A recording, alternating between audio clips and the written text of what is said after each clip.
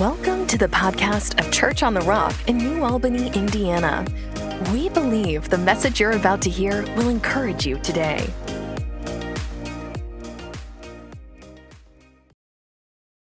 First of all, thank you again. Come on, can we thank him? Thank them. Jerry and Josh both did a great job, as I knew you would. And let me say this, because we have people of all different ages in here. It's never too late to start the things they're saying. Because some of you maybe are discounting yourself from this conversation because you're like, I'm 55 or I'm 72 or I'm whatever age you are. No, it's never too late to get out of debt, never too late to invest, and never too late to do the things they said. So I just felt like some of you maybe needed that because some of you are discounting yourself. You're just here because you feel sympathetic to your pastor, and that's why you're here.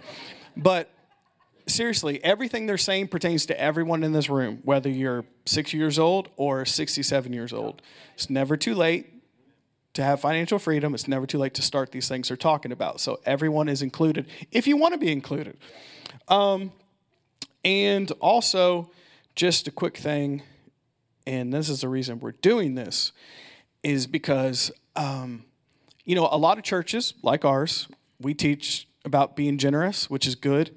And we teach in prosperity. But like I said this morning, not a lot of churches preach about what I said this morning or tonight. Thus, their congregation stays in poverty or struggling.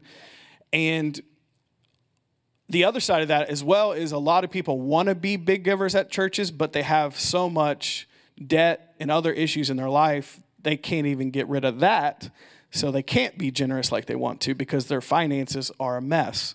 So it would be wrong for me to keep asking our church to be generous and not give them the practical side of stuff. That's why we're having this, and that's why we're going to put this morning's message on podcast. We're going to put what you guys said on podcast, so all the world is going to hear it.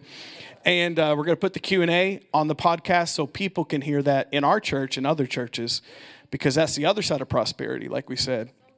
It's one thing for me to say be a big giver, but you're like, hey, pastor, I got a lot of financial issues and I want to give. I'm not stingy. I want to give. So this is why we're talking about this stuff, so we can take care of that part. So then you can be free and be as generous as God wants you to be. Amen? Okay. We have one that it starts with Jerry. So it's a personal note to Jerry. I only do easy questions. Okay. It says, if you do not use credit cards, do you use a debit card for online purchases? Isn't a credit card safer? I would still say that, debit card is like writing a check. No harm, no foul from my perspective on that. I just, I still keep going back to the discipline. The world says use credit cards. In fact, it's really tough to establish a credit score, if you will, because that's so important. But why do you have to have a good credit score? Anybody know? Borrow money. So, my thought is, and I think I'm answering the question is, I would stay away from credit cards if at all possible. Yeah. I mean, of course, some people, if you haven't started, don't. Yeah. If you're already there, get out of it, get rid of them, don't use them, that sort of thing. So. Can I add on to that a little bit? Just from having a little bit of banking background, I get the security question. If that is a concern, I would definitely reach out to your financial institution. And most financial institutions do have a fraud liability or zero fraud liability, to where if you do, say, make an online purchase with your card and some squirrely things happen, then they will cover it. So my solution to that, if you don't want to use a credit card, would be to more or less establish a separate account that's specifically designated for your online spending and attach a specific debit card to it. Because I have seen examples where that happens to folks and people get their card numbers, and while the bank's in the process of getting their cash back, they're strapped, for lack of a better term, for a little bit. So that would be my workaround as far as to take care of that. Thank you. As I go and look through these, that's probably for you, but you can read the question, then go for it about investing. Okay. So for investing money, is permanent life insurance an advisable way to build cash value? What is a good S&P 500 to invest in, assuming they're meaning S&P 500 company? Life insurance, that is something I am asked a lot. For the most part, I would say that people are overinsured. So what I mean by that is life insurance has its place. But once again, when it comes to bucketing and giving everything a purpose, I will always step back and say, okay, hey, what is the purpose of this policy? I think sometimes people just buy life insurance policies because they're like, hey, I've always been told I need a life insurance policy. So just personal, the life insurance policies I have are designated to where, like, hey, if something were to happen to me, that my family would be taken care of, if I was no longer here. If I had amassed enough of other means to take care of that concern, then at that point, the need for the life insurance policy, to me, there's no use in paying premiums for something you don't necessarily need. I know, just once again, mine personally, I actually have what's called a return of premium policy that I bought, I think, when I turned 30. It's a 30-year policy that I pay premiums into. Those premiums I think they're annualized at like 3 or 4%. And on my 60th birthday, if I haven't used it, then they cut me a check. So I more so like those type of policies, just because it's like, hey, it's good to have it, but at the same point in time, if, you have other means, then I would say if you don't need it, cancel it. But as a primary way to invest money, I would say there's other alternatives that are more effective and give you more options. Second question, as far as, what is a good, S&P 500, I'm assuming, company to invest in. So that'd be case by case.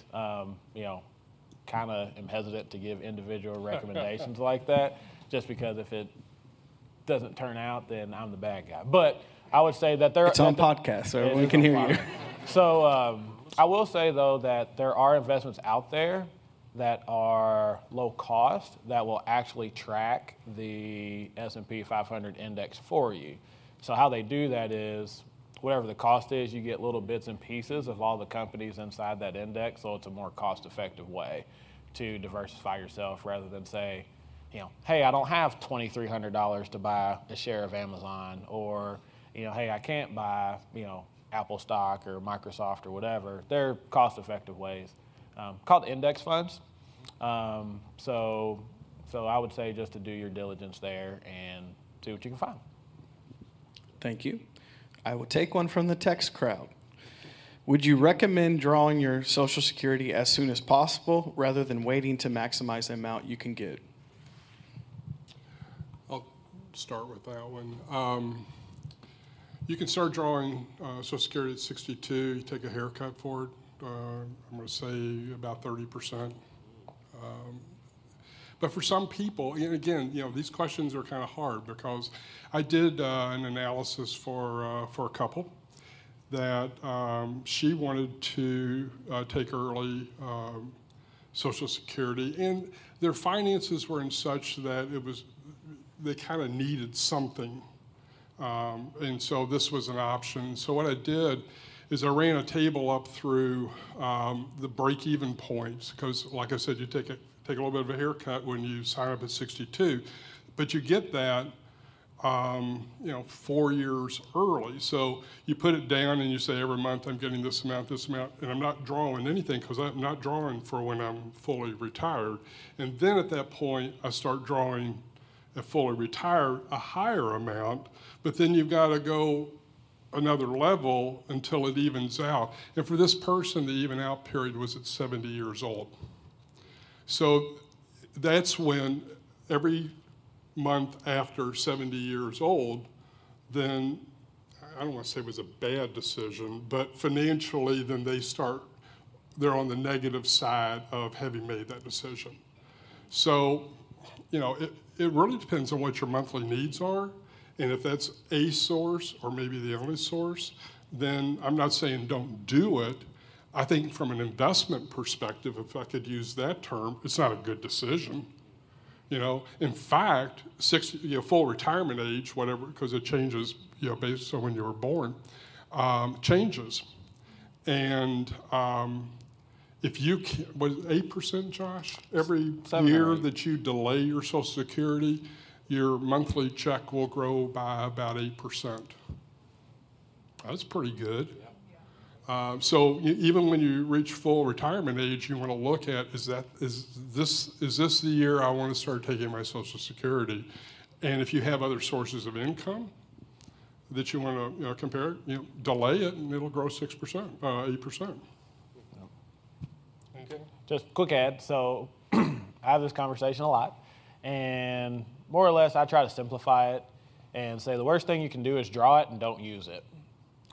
Because people all the time like, hey, I'm 62, it's time to march down to the Social Security office, and then they get their monthly Social Security check, and they have pensions and other types of cash flows to take care of their day-to-day, and their Social Security check just sits in the bank and doesn't earn anything. So I tend to be from the school of don't take it until you need it, or to maximize it, because like Jerry said, it's 7 or 8%, I think, from 62 until for retirement that benefit increases annually.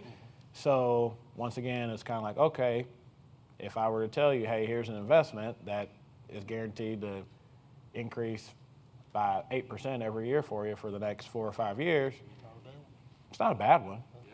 So like I said, it's case by case, but I would say if you aren't pretty reliant on it, then I'd defer it as long as you can. I think one of the worst reasons to draw it early, I hear quite a bit, is, well, I certainly don't want to die and not get anything.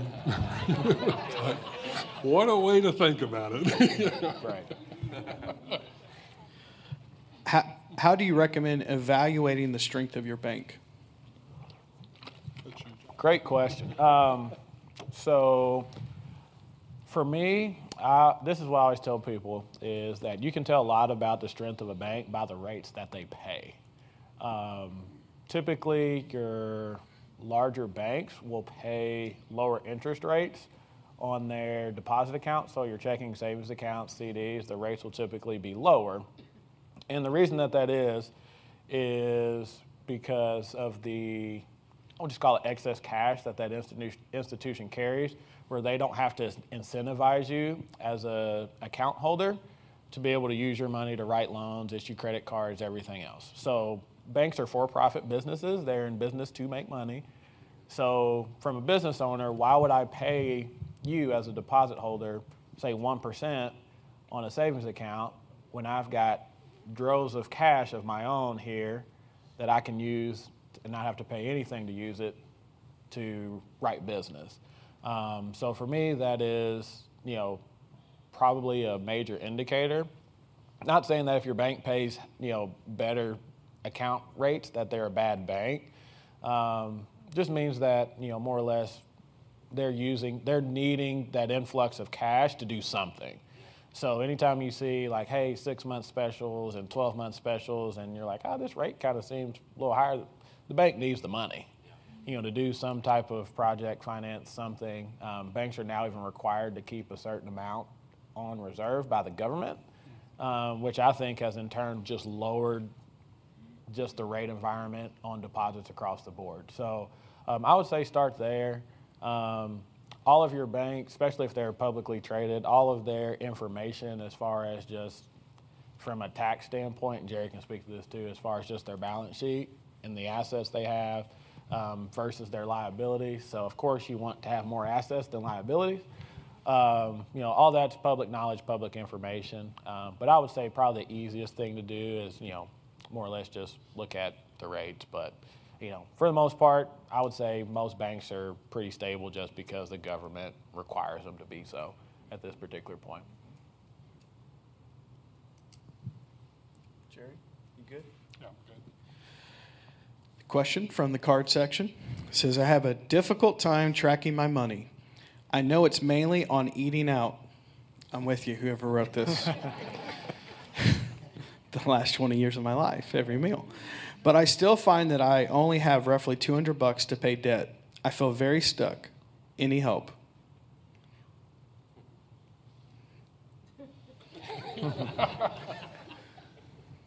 Well, the first thing I want to say is, that's the discipline. Yep. and again, I think I even put on one of the slides, or at least put in my notes, easy to say, hard to do. Yeah.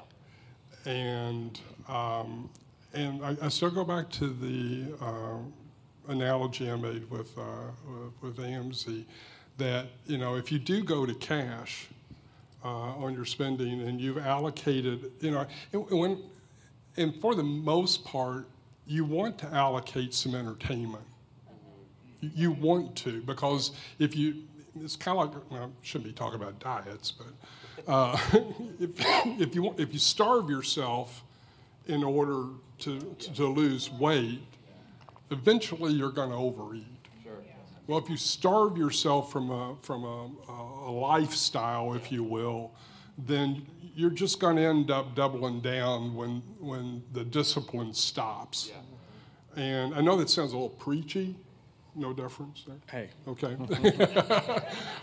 Preach on. But it really is a choice. I mean, if you're down to X number of dollars to pay down your debt, this is where you really have to look inward to yourself and say, how bad do I really want to? And I will say this, once you start, it will get easier. And, you know, again, love Lois. I mean, she's always, you know, giving me words of wisdom and everything. But, you know, when I was sitting over there after I did my part, I was paying attention, Josh. She told me, she said, make sure that you tell people that it wasn't easy. When we went on a 5-year plan, it wasn't easy. We had to sacrifice some things that we liked to do. You know, but they were things that we could do without in order to gain a bigger goal. And so to answer the question, it's like, you know, you're 50% there. You already know where the money's going that needs to be redirected. And I'm not saying 100% of it, but a good portion of it, yes, if you're serious about it. Covered it all. I will say jokingly, you know, because this person has trouble eating out like I do, but I do have somebody in my life now that can cook, which is a blessing. But I will say, Jerry, it's easier for you because you have Miss Lois cooking for you for all these years. So that makes you not want to eat out. It's like I could eat trash eating out, or I could eat 5-star meals with Miss Lois Dailey. Okay, sorry. Point taken. Yes. But I'm getting on team eating at the house, so I'm with you there. All right. What is the difference between mutual funds and the stock fund? Which one do you recommend? We are in our 50s. So think of a mutual fund as more or less a basket, okay, give a visual. And pretty much in that basket, your money goes in with a bunch of other investors just like you that want to get in the same basket. So what the money manager does, or the portfolio manager, is they manage everybody's money the same, okay?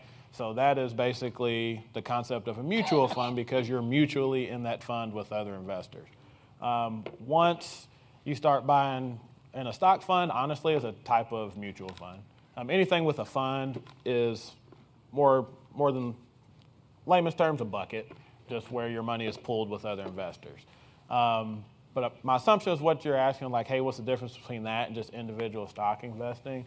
So just to kind of give an example, so some of what I do involves, I have choices on where I can say, hey, we can invest in, you know, mutual funds, or more or less at higher dollar amounts, I can say, hey, now we have the means to where we can put together a portfolio for you, and we can own the actual individual shares, full shares of these companies.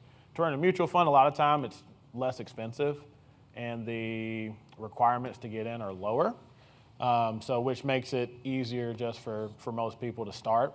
But once you hit a certain threshold, there are benefits to owning actual individual shares as opposed to mutual funds, but definitely any type of fund like that is a great place to start. But I would ask your advisor, whoever you work with, just kind of what fits your individual plan, and if you're interested in kind of looking outside the general scope of mutual funds, I'm sure they should have some options for you. There's also a risk factor to Yes, that also.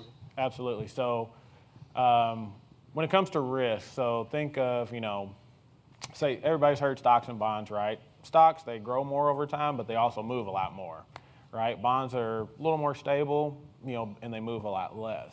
Common misnomer is that, hey, I can't lose money in bonds, which is incorrect.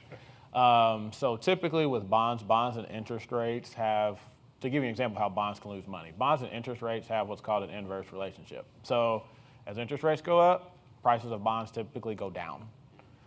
So seeing that we will probably see some interest rate increases here over the next few months, don't be surprised if your bond portfolio, if you have one, dips a little bit.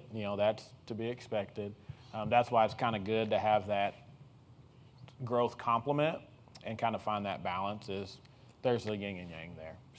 But yes, typically your more stock funds are a little more aggressive to where your mutual funds can range anywhere on the spectrum. How do you juggle prioritizing putting money in long-term investments when you're trying to put your money in starting a business? It's a great question. I would say there is a balance. So I'm trying to be careful with how I word this, but more or less, I would say that after your tithe, and whatever God puts on your heart to give, I'm a big believer in paying yourself first. Now, for a season, if you've been led to open that business, then yes, I would say if that's what the Holy Spirit has told you to do, and you feel at peace about it, by all means. For a season, if that means that, hey, you're not putting any money away from yourself to get your business off the ground, that's perfectly okay. Because especially if it's a God idea, then hey, there will come a day when you'll be able to kind of recoup and redeem the time on some of that time that was missed getting your business off the ground. So I would never tell somebody, don't go without investing for yourself to not start a business. But I would say if you can do both, great. But if it means you have to sacrifice that for a season, that's perfectly fine. While there's no guarantee, but the assumption is if you're opening up a business, you're doing it to generate a profit, and a profit to the point where it replaces your work environment. I don't know if this is proper or not, but that's almost an investment in yourself. And so, how badly do you believe in yourself and your business in order to do that? I think would be a critical factor for making that determination. Delaying a long-term investment relative to retirement and that sort of stuff, again, depending on age and circumstances. I'm with Josh on that one. I think I would absolutely delay it if your concept, and understanding there, no guarantees, but if your concept is that you're doing this to, generate income for your quote-unquote career, then it's like, go for it. Where should a person keep their 3 to 6 month emergency fund? Very liquid. Yeah, very liquid. So typically for me, emergency fund, that's money that you can access same day. So typically any type of investment, it's technically liquid, but say if a client calls me and says, hey, I need 10 grand out of my investment account, they can get their 10 grand. It's just going to take a couple days. Emergency, sometimes you don't have a couple days. Right. So it's like, hey, I need to write this check today. So I would say for that, savings accounts. If there's money markets out there that don't require you to keep it for a certain amount of time, that basically you have access to it, and if it gives you check writing capabilities, then that's also a great option. I think this will be the last question, since we're about 2 minutes till 8.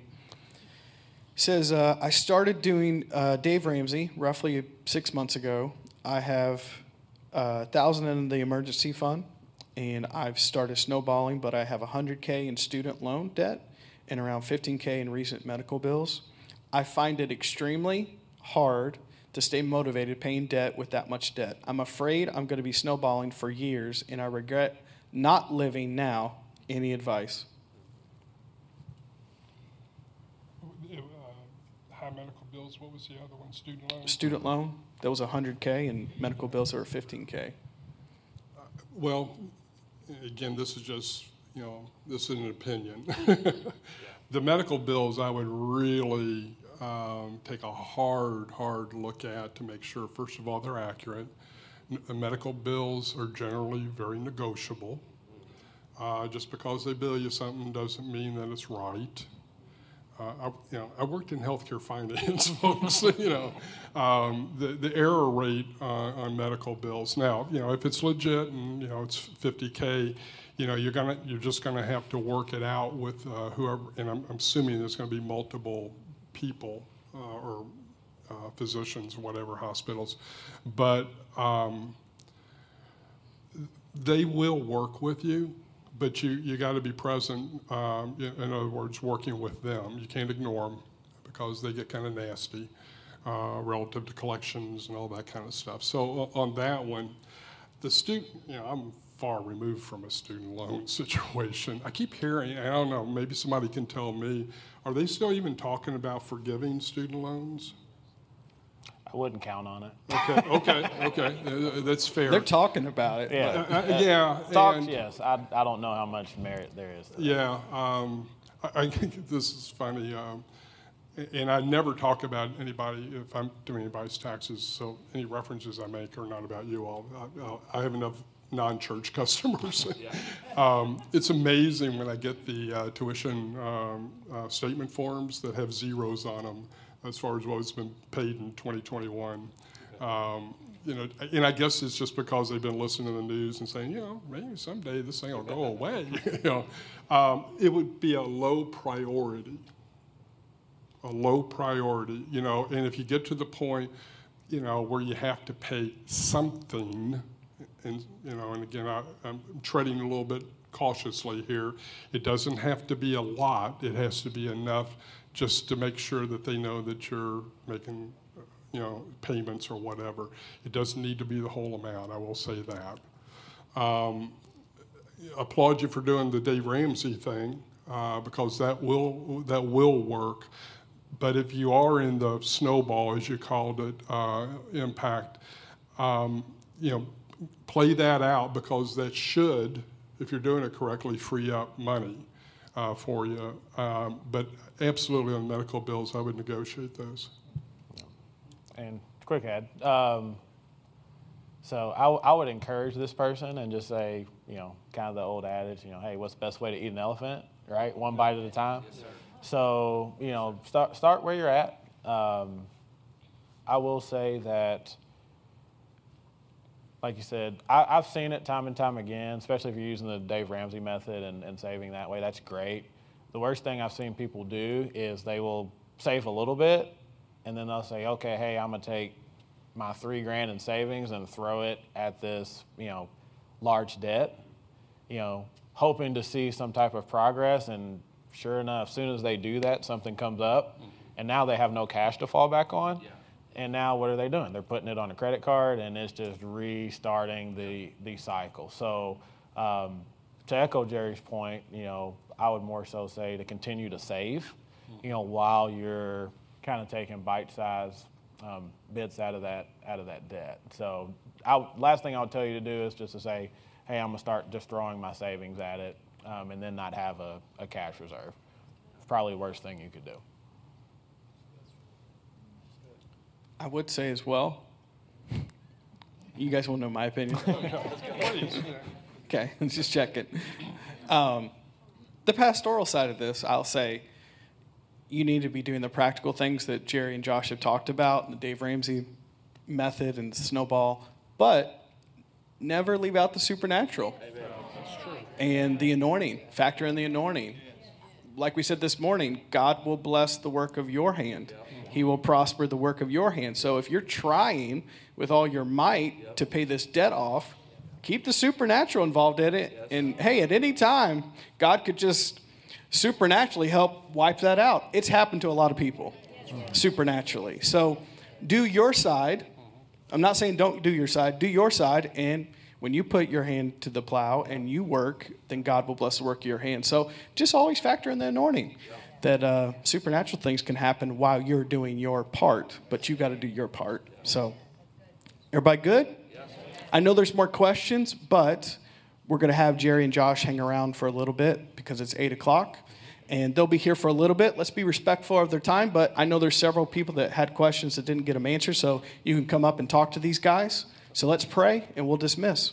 Father, we thank you for tonight. We thank you for this time that we've had to talk about finances at our church. We thank you we've learned a lot, and we're not going to just be hearers, but we're going to be doers of the word that we heard tonight.